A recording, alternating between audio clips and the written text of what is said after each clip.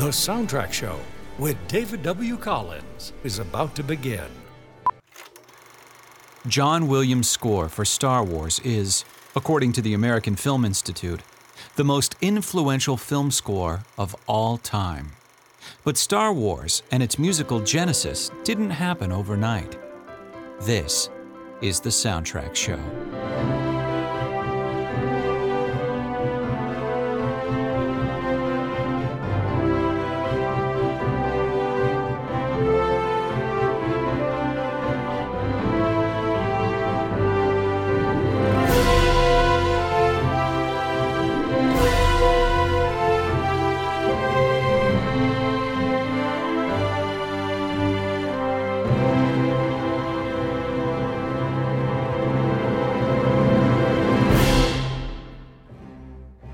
Welcome back to The Soundtrack Show. I'm your host, David W. Collins, and on this episode, we are launching The Soundtrack Show into hyperspace by taking a very detailed look at Star Wars Episode 4, A New Hope, from 1977.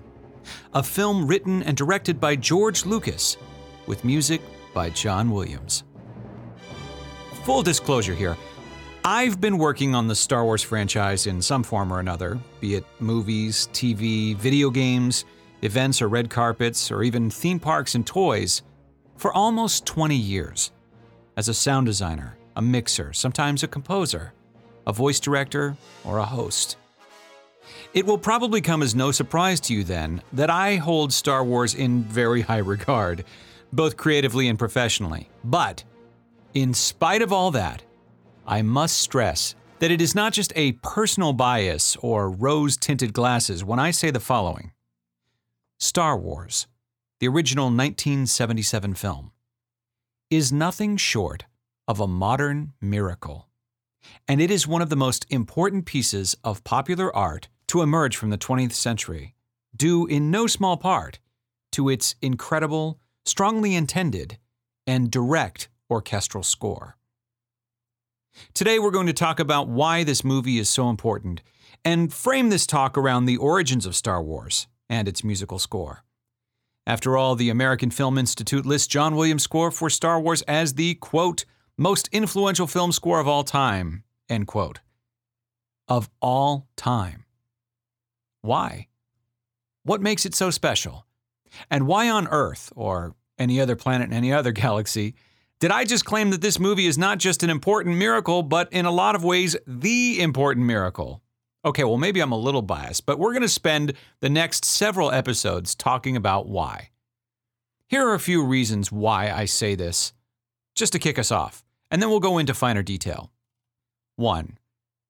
Timing. In past episodes, I've made a point of discussing where movies seem to land in popular culture by giving a quick overview of what was happening in the world at the time. With Star Wars, this will prove to be critical. 2. Ingenuity.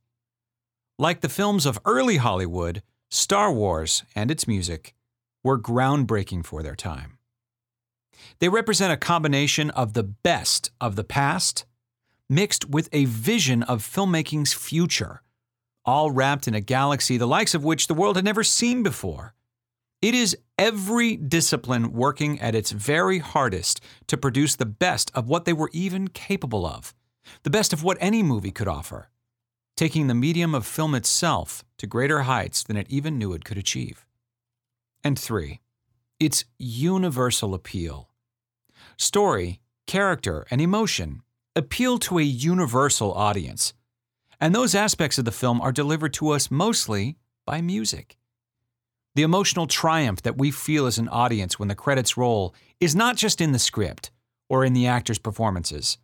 It is, in fact, the music that is our lifeline, our peek into the emotional state of our characters.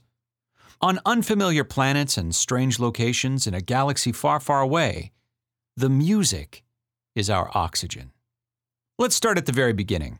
Before there was Star Wars, there was young George Lucas.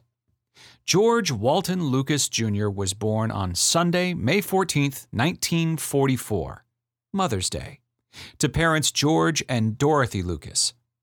He was the third child born of 4, was the only boy, and was raised in the small Northern California town of Modesto, California.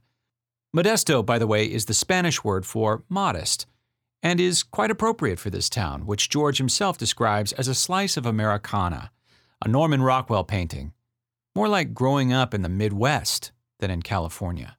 Modesto is, it's California, but it really is the Midwest. So I grew up as Midwestern Californian. Modesto was really Norman Rockwell, Boys Life magazine, raking leaves on Saturday afternoons and having little bonfires, and it was just very classic Americana. His father, George Sr., was a self-made businessman. He ran a stationery store in Modesto called L.M. Morris. He was very conservative and ran a strict household. He had strong hopes that his only son, George Jr., would someday take over the stationery business. George, however, showed little interest. As a kid, he was obsessed with comic books, TV serials like Flash Gordon, and reruns of old 1930s movies and movie serials that were shown on local TV stations. The media that he consumed in those years would seemingly leave a permanent mark on his creative aesthetic. Later, as he moved into junior high and high school, he became bored with academics, and he was a very average student. George's honeymoon with school didn't last long. By the time he hit junior high school, he was thoroughly bored by academics and daydreamed his way through much of the school day. His grades suffered as a result. I was not a bad student. I was an average student. I was a C, sometimes a C- student. I was definitely an underachiever. George became obsessed with cars and rock and roll. Like a lot of kids in the late 50s and early 60s, he'd go cruising with his friends in cars, in this case down 10th Street in Modesto, listening to local DJs play Elvis Presley or the Beach Boys, and he would try to meet girls. He had an interest in photography, but his real passion was cars. During the first years on the Walnut Ranch, George became a serious music fan. He became, in fact, passionate about rock and roll. And his attachment to rock and roll was superseded only by a fanatical interest in cars. By the time he was old enough to get his driver's license, cars were his full-blown obsession. You were a gearhead. What was your first car? My very first car was a Fiat, a very small version of a Fiat. George Sr. bought George a Fiat Bianchina with a 2-cylinder engine that George said, quote, ran like a sewing machine motor, and that was, quote, practically a motor scooter, end quote. George at that point had become quite the mechanic, and he modified the car for speed, even installing his own custom racing belt and roll bar for safety. Eventually, he started working in local pit crews and entering himself as an amateur racer in local races. With his hair slicked with grease, his grades being nothing to write home about, and his time spent either at the races or cruising through town at all hours of the night, George Lucas seemed to be a young man without direction. All he knew was that he didn't want to work in the stationery business and live the small-town life. Then, at the age of 18, just days before his high school graduation, George came very, very close to death. As he was returning home, he began turning into his parents' property, a walnut orchard just outside the main part of town. He didn't hear or see the Chevy Impala coming in the other direction as he made his left turn, and his little Fiat was struck violently, sending it flipping over multiple times on itself, and eventually wrapping itself almost completely around a walnut tree in a mangled wreck. Miraculously, George survived. The reason? The safety belt that he had installed himself failed as the car was flipping out of control. He was thrown from the car just a split second before it hit the tree and landed on the ground so hard that his chest was crushed. He passed out, and he began to bleed internally. A few days before graduating from high school, George was coming home in his Fiat when he was hit by another car.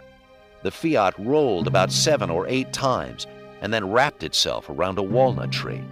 When they arrived on the scene, I was pronounced dead, and they took me to the hospital to have a doctor do it, and they said, this guy's not dead, and, because my lungs had been crushed, so I wasn't breathing. And I guess my heartbeat was extremely weak, and they couldn't find it.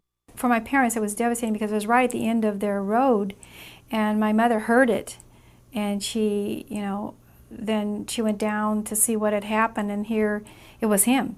It was her son, and it was very, very traumatic. And most of the kids at school thought I died because it was on the front page of the newspaper. My car was this little mangled hulk that was driven down the main street where I cruised, where all my friends cruised.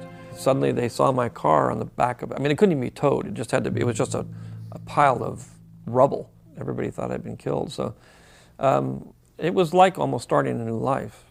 With a new appreciation for life, George started to find his direction. He enrolled in Modesto Junior College and began to study anthropology. He really began to apply himself. And suddenly he was studying what he wanted to study, not what the state of California said you had to study, like in high school. With a continued interest in art and photography, he began to make plans to attend an art school in Pasadena. Well, this was a no-go for George Sr., who absolutely forbid it. Art school, George Sr. thought, was a one-way ticket to unemployment. It was not a respectable or practical field. By chance, George's good childhood friend, John Plummer, suggested that George apply to USC's film school. That's University of Southern California. Not even knowing what film school was exactly, he began to formulate a plan. If he went to USC's film school, he would learn more about photography, could probably take any art classes he wanted to on the side, but more importantly, he was betting that his father wouldn't know exactly what film school was any more than George did, and would be just thrilled to see him attend a respectable, private school. The major would hardly matter. Well, George Jr. was right. His father agreed to pay young Lucas's tuition so long as he got good grades and applied himself. George attended film school at USC, and he took to it like he had never taken to anything before. In those days, the image of the young, hot film student did not yet exist. Hollywood was a closed shop. No one went to film school with the expectation of making Hollywood movies or even working in a studio. If you were successful, you would end up making industrial or educational films. If you weren't, you could end up taking tickets at the movies. What did you become aware of immediately? Within one semester, I was completely hooked. I mean, this film was my life. Suddenly cars were not important to me. Nothing was important to me except film. Because I got in there and I realized I knew what I was doing. It was like I was at home. And it's the most wonderful feeling in the world, the best feeling in the world, is to be able to discover yourself, discover what it is you're good at and that you feel comfortable with and that you enjoy doing. And no matter what it is, if you stay there, you're going to be happy. So you were at USC, you're in film school, and this is heaven. This is even better than cruising in Modesto. Oh yeah, this is better than anything. I basically just completely was living at 24 hours a day, 7 days a week. That's all I thought about. That's all I did. I'd be working all day, all night, living on chocolate bars and coffee, and it was a great life. Within his first semester, George knew that this was for him. His student films were standouts immediately. It was clear that George Lucas was special. When, in his early years, he was given a simple animation project to learn how to use an animation camera, that is, a camera that you could pan up and down, left and right, etc., over a static image, George turned in a movie called Look at Life, which featured incredibly sophisticated editing, all done to energetic percussion that he lifted from a movie called Black Orpheus. Every movie he made was pure cinema, usually with some sort of great soundtrack, either sound effects or music, or both. He became obsessed with the films of Jean-Luc Godard, Akira Kurosawa, Arthur Lipset, and Sergei Eisenstein. And over the next 4 years, he would turn out genius student film after genius student film. Among his impressed film school friends were Walter Murch, the sound designer eventually on Apocalypse Now, THX 1138, and American Graffiti, Charlie Lippincott, who eventually marketed the film Star Wars for Lucasfilm, Donald Glutt, who wrote the novelization for The Empire Strikes Back, Howard Kazanjian, who ended up producing Return of the Jedi, Hal Barwood, Randall Kleiser, who directed Grease, Matthew Robbins, Batteries Not Included, Willard Huyck, who co-wrote American Graffiti, and John Milius, who wrote Apocalypse Now and directed Conan the Barbarian. So later at USC, this time as a graduate student, Lucas would make the ultimate student film. Borrowing equipment that was supplied to USC by the military, George was a student teacher for military students at the time who were being trained on how to make films for the government, George Lucas embarked on a movie called THX 1138 4EB, a dystopian short film about a man trying to escape his surroundings. Now, this is where I want to pause, actually, and call attention to something. Starting with his student films, we will start to see a pattern of storytelling and a style that will lead us to Star Wars and its use of sound and music. Starting with the theme of escape, of longing for something more. George Lucas at that time was a typical real-life example of an I Want song from a musical or a Disney movie, as if George looked at Modesto and saying to himself, there must be more than this provincial life. THX 1138 4EB is, while light on plot, it's heavy on style, but is the story of a man trying to escape a world that exists in a police state. People work and live in a state of constant medication. Emotions are frowned on. Physical contact of any loving or sexual nature is a crime. Like his student short Freiheit before this, the main character, THX 1138 4EB, he doesn't have a name, he's just a number, must escape to find his freedom, to find life, to find out who he is, just like the character Kurt eventually would in American Graffiti, or just like Luke Skywalker from Star Wars, trying to get off the moisture farm in Tatooine. But more on that later. After film school, George met Francis Ford Coppola, and eventually the two were like brothers. Both were young and idealistic in a town where all directors and people in the film industry were much older, and it was kind of a locked game. And they shared a passion for making films outside of that old Hollywood system. So it's important at this point to get an idea of just how much the old Hollywood studio system had changed by the late 60s and early 70s. Movies had been struggling to remain relevant and profitable ever since television debuted in the 1950s, and the Supreme Court had broken the monopoly of the studios, removing their ability to block book their movies in their studio-owned theater chains. For a multitude of reasons, giant corporations and investors had all but taken over the big studios by the late 60s. I'll give you an example. MGM, okay, Metro-Goldwyn-Mayer. Long gone were the days of Louis B. Mayer and Irving Thalberg, those two creatives, of lavish musicals starring Judy Garland and Mickey Rooney and Fred Astaire.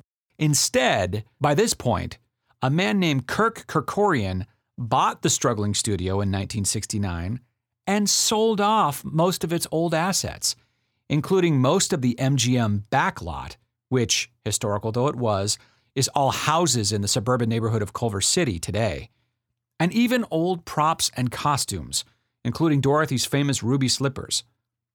By the way, as a side note, a great deal of these props and costumes were bought by Carrie Fisher's mother, Debbie Reynolds, in an attempt to save MGM's history. Kerkorian turned MGM into a hotel company, opening the MGM Grand in Las Vegas, and sold the back catalog of MGM to Ted Turner, which is how we have Turner Classic Movies, etc.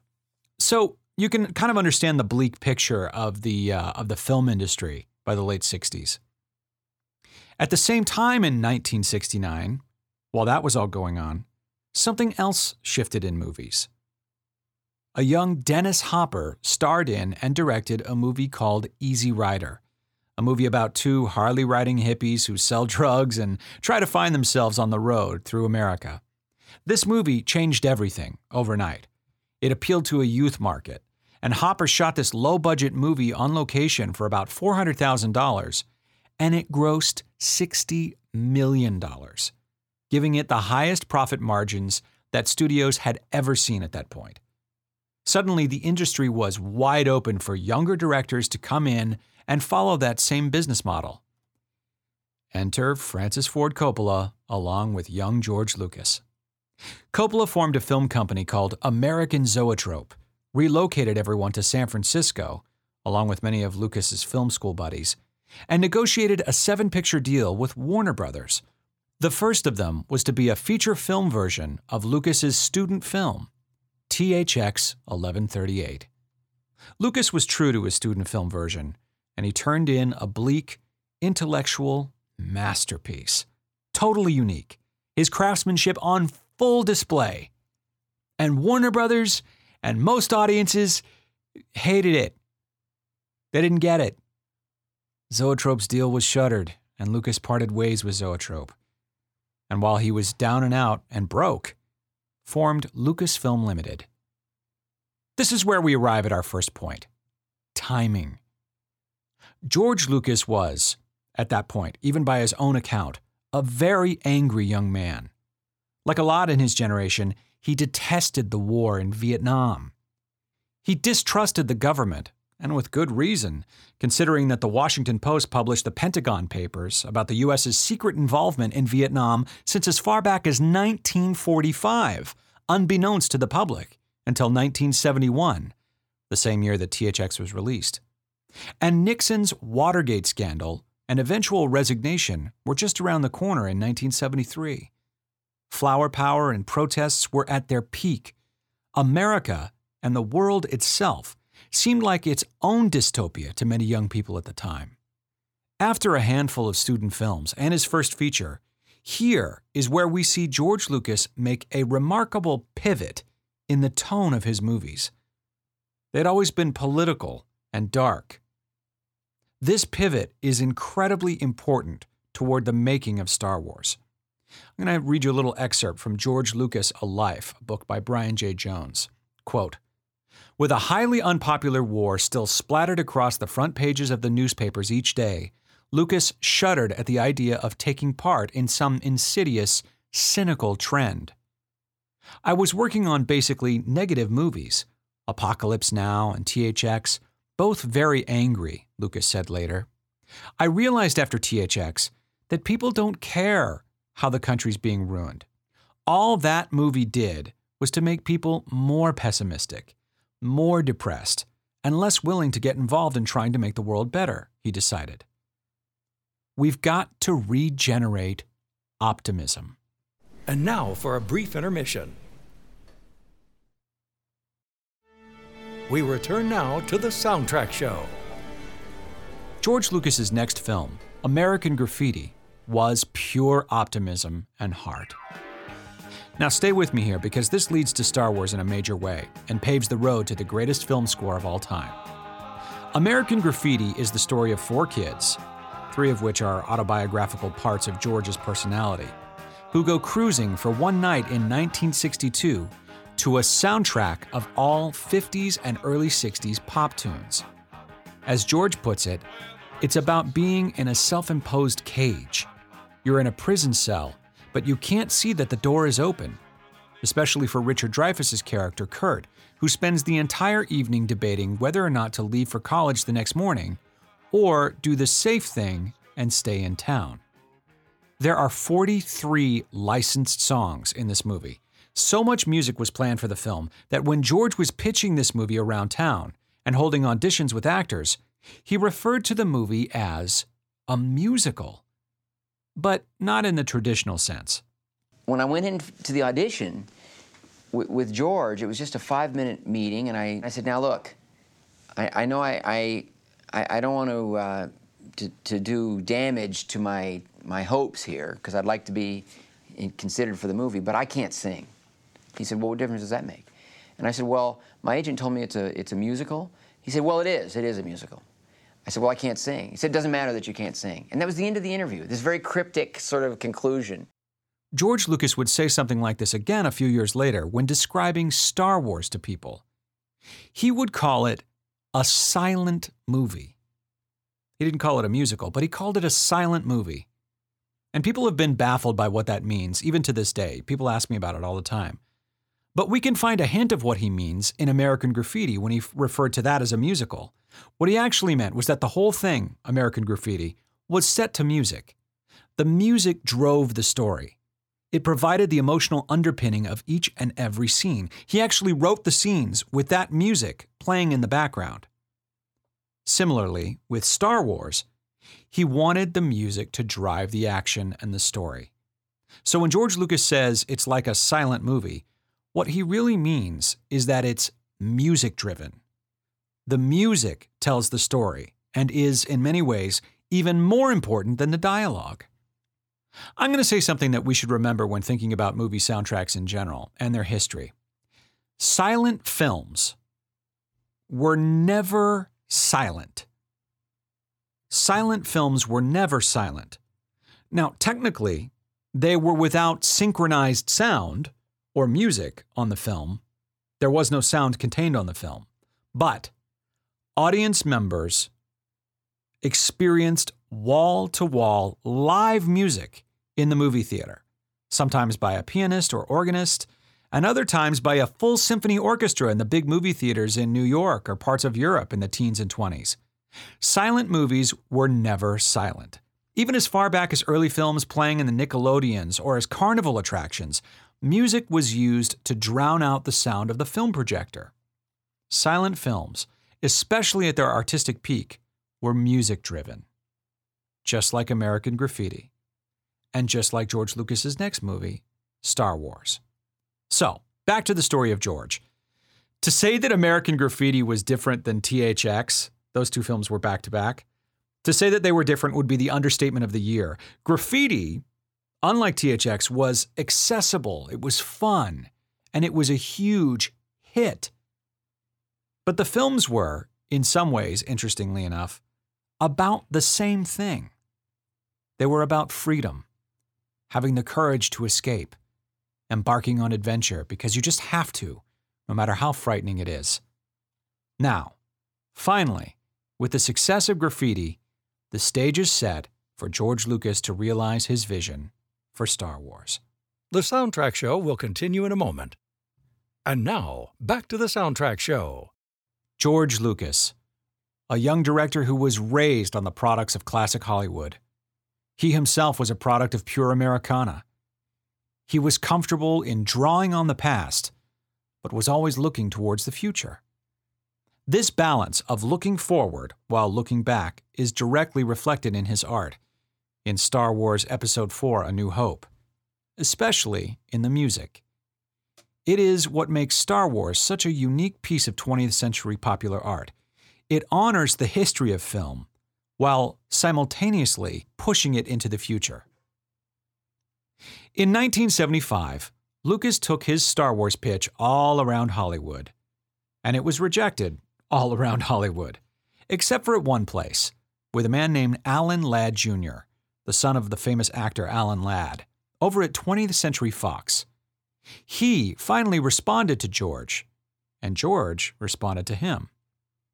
Here's another excerpt from George Lucas: A Life by Brian J. Jones. Quote, "For one thing, he and Ladd both spoke the same language, film.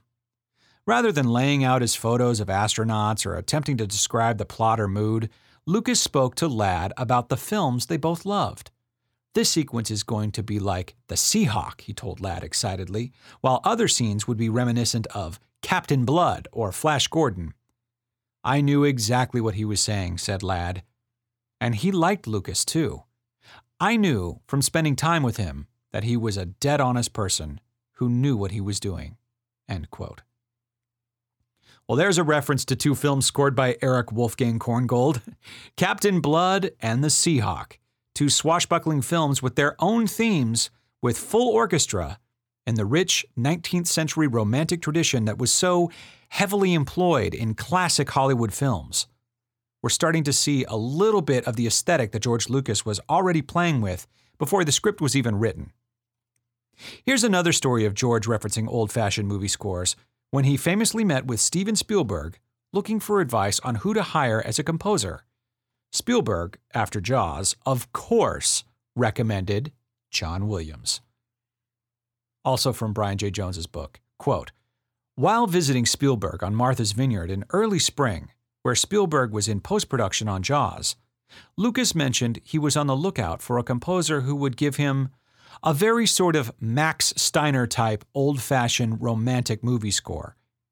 By the way, sorry, simple sidebar here. I almost did an episode after Korngold all about Max Steiner, but wanted to jump into Star Wars. We will absolutely come back to Max Steiner, who is equally as amazing as Korngold was, and we will talk about him multiple times on this show. But back to the quote. Spielberg immediately recommended John Williams, a 43-year-old Oscar nominee who had scored both Jaws and The Sugarland Express. "I've worked with this guy and he's great," Spielberg told him. The introduction was made, and after reading Lucas's script, Williams agreed to compose the score for Star Wars. End quote. Now, here's where we get into territory that a lot of people are familiar with, but it's still important to mention. George got the movie greenlit. He went out and shot Star Wars in both Tunisia and in London at Elstree Studios. He had a terrible time. He felt extremely depressed, was even hospitalized at one point for hypertension. He started his own visual effects company in a non-air-conditioned warehouse in Van Nuys, California, down here in LA, called Industrial Light and Magic, because there were no visual effects companies that could do what he wanted to do for the money that he had. They had to invent techniques in order to pull off this script. But right now we're going to jump straight into the earliest signs of what would become the musical score for Star Wars. Lucas fired his first editor in England while they were still shooting, and he had his wife, Marcia Lucas, and editor Richard Chew begin to edit at their house back in Mill Valley, California, the Lucas' house. Editor Paul Hirsch eventually joined when Marcia was called away to go work with Martin Scorsese, and as they cut, they began to add music to the assembled film footage to help the scenes along. And it was Lucas who was choosing the music. This following quote is from Jonathan Rinsler's 2007 book, The Making of Star Wars. Quote, "Before showing a cut of the film to John Williams, Lucas and Hirsch added to the temp track. The director had designed his film as a silent movie, told primarily through his visuals and music, so great care was taken to obtain the right moods. We used some Stravinsky, the flip side of The Rite of Spring," Hirsch remembers. "George said nobody ever uses that side of the record, so we used it for 3PO walking around in the desert. The Jawa music was from the same Stravinsky piece. We used music from Ivanhoe by Rosa for the main title. George was talking about having a majority of the film set to music." George had listened to a lot of records and done a lot of research, and people had given him records, sound designer Ben Burt says. He had picked out some material from Dvorak's New World Symphony for the end sequence of the Great Hall and the awards. We slowly built up temporary music tracks and mixed them in with the film. So we had a temporary version of the film with an essentially complete sound effects track and a patchwork music track that highlighted various moments in the picture. At this point, Johnny Williams was brought in. "I started with George just after New Year's," Williams says. "I went up to Parkway, which is where the Lucas' house was in Mill Valley, and George showed me the film. What the source music did was convince me that George was right about the idiom of the music in the picture," John Williams says. He didn't want, for example, electronic music. He didn't want futuristic cliché, outer space noises. He felt that since the picture was so highly different in all of its physical orientations, with the different creatures, places unseen, sights unseen, and noises unheard, that the music should be on fairly familiar emotional ground. I think what George's temp track did was to prove that the disparity of styles was the right thing for this picture. So I came back to my little room and started working on themes, he adds.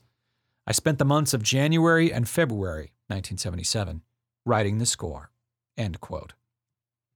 The earliest music that was temporarily placed in Star Wars was a combination of old Hollywood film scores, a little bit of jazz, and large orchestral pieces from both the 19th and early 20th centuries.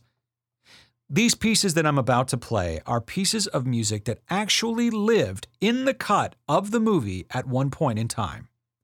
These are pieces that John Williams would eventually hear when he sat down to watch a rough cut of the movie for the first time right after New Year's Day in January of 1977.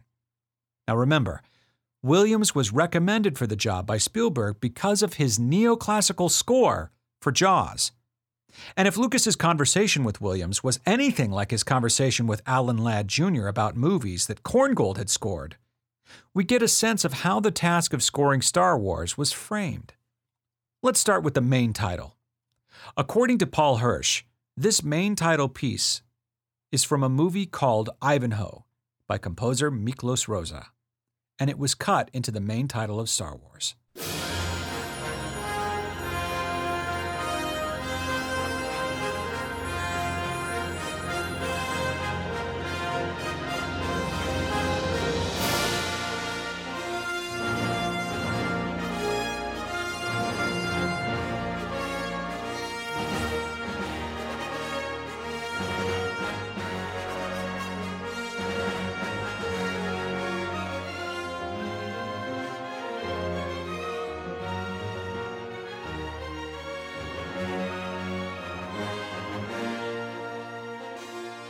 Listen to those big interval leaps, the perfect fifths or pillars, and listen to that brassy fanfare. And if Korngold ever did come up in conversation, I'm sure that the following piece wasn't far from Williams's mind as well.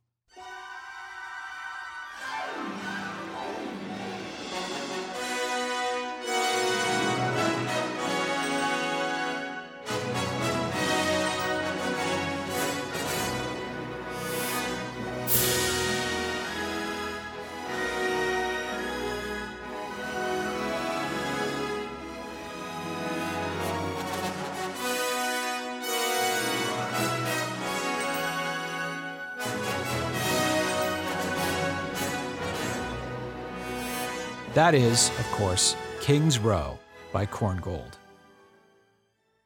Now, let's examine music from Tatooine for the Jawas. According to The Making of Star Wars, Lucas used the second half of The Rite of Spring by 20th century composer Igor Stravinsky. The Rite of Spring is perhaps one of the most famous ballets ever composed in the 20th century, and is infamous for inciting a riot when it premiered in Paris on May 29, 1913. The harmonies were so outlandish, so crazy that it stirred the audience into an uproar. That is a whole other fascinating story. But let's listen to the beginning of the second half of The Rite of Spring.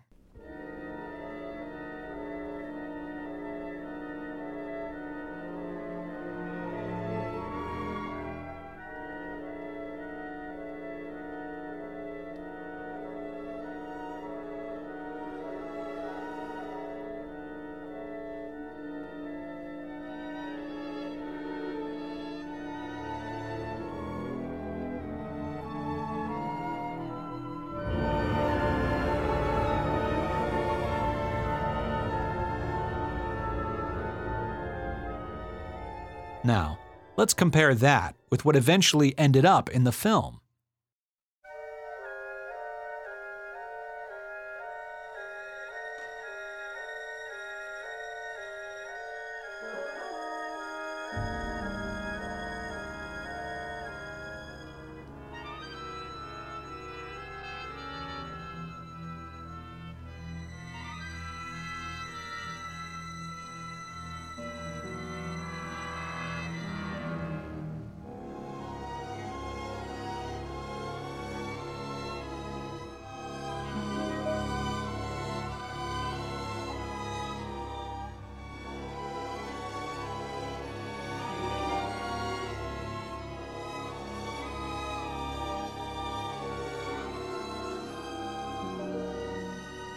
That's remarkable, isn't it? It doesn't take a classically trained musician to hear the similarities between those two pieces. The texture, the tone, the atonality. It's an incredible direct influence on the Star Wars score. Another part of The Rite of Spring left its mark on Star Wars as well. Listen to the harmony and rhythm in this section early on in The Rite of Spring.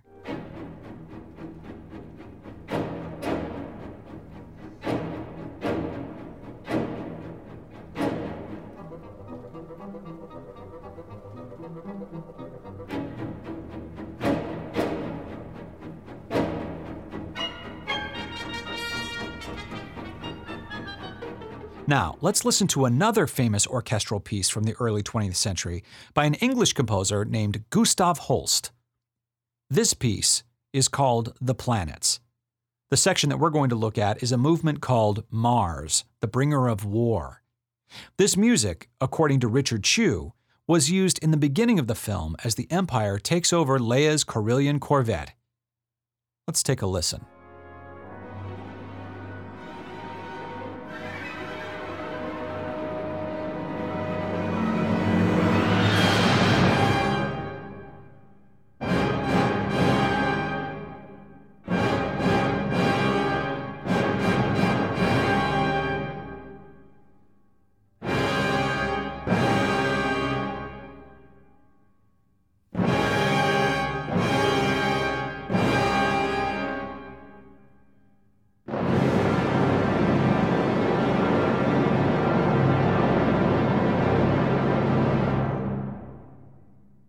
Now, let's listen to Williams' version.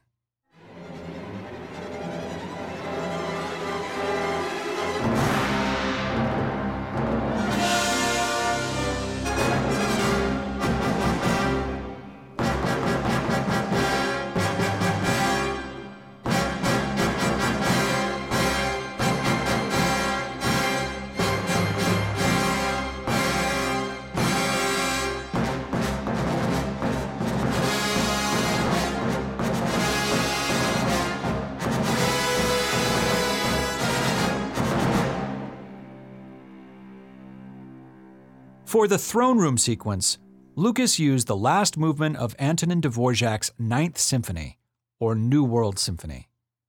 As they were assembling the movie, this is the track they used.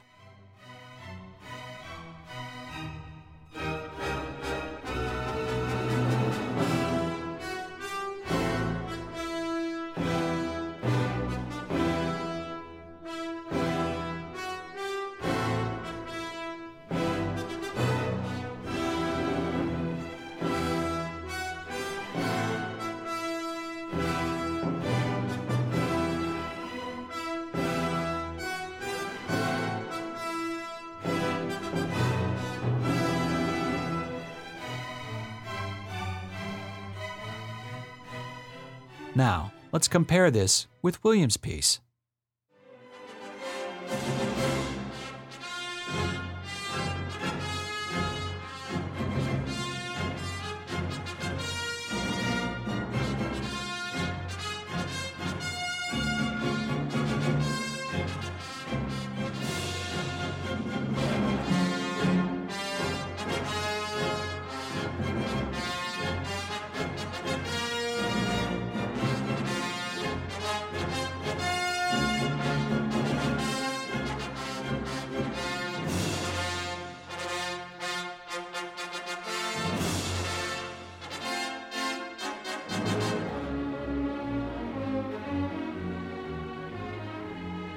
The point? Well, John Williams, when looking at Star Wars for the first time, heard what is called a temp score, music that is placed in a film during the editing process in order to discover how scenes work with music, how the pace of the edit is or isn't working, and as a guide for the overall style of the film itself. His job is to take that temp score and synthesize all of the demands of the director and create his own unique original score that also hits all of those points. Never has a traditional film score been in such high relief from the visuals. Never have we needed the emotional context more. Never has the combination of sound, music, and visuals been so exciting and new. What audiences were about to experience was film nirvana, the boldest extremes of what the medium had offered to date, in a style that honors its roots, the golden age of Hollywood. Ironically, made by an outsider, but one raised on the studio system's earliest output. But back to the beginning of 1977, right after Williams saw the rough cut with George, I want to break down the task that was laid before him. He had to take a look at the movie for the first time in early January. The first scoring date was March 5th. With parts preparation, orchestration, and travel, that gave him roughly 8 weeks or so to write the score. 8 weeks. He had to take the temp music that George had laid into the film, hit those moments in a way that was satisfactory to the director, in the spirit of the temp, as we heard, but he also had to create his own themes, his own music, his own score, give it its own identity. Here's another quote from George Lucas, A Life. Quote, "On March 5th, 1977, Lucas settled into a seat in the control booth at Anvil Studios in the little English village of Denham. He was exhausted. Only 4 days earlier, he'd been at Goldwyn Studios in Los Angeles to spend the day recording James Earl Jones's dialogue for Darth Vader, and now he was at Anvil to oversee a week of recording sessions for John Williams' score. On the other side of the soundproof glass, Williams was, for the first time in his career, conducting the London Symphony Orchestra. As the opening moments of the film were projected overhead onto a 34-foot screen, and the orchestra erupted into Williams' heroic fanfare, Lucas was visibly moved.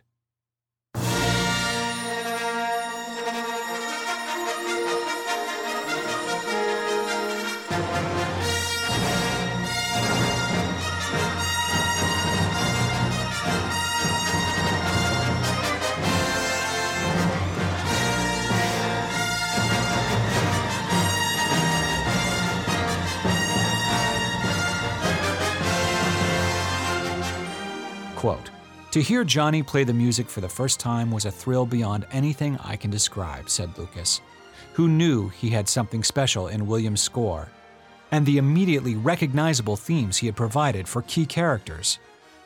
"A lot of the emotional content is carried through the music as much as through the scenes themselves," Lucas said. End quote.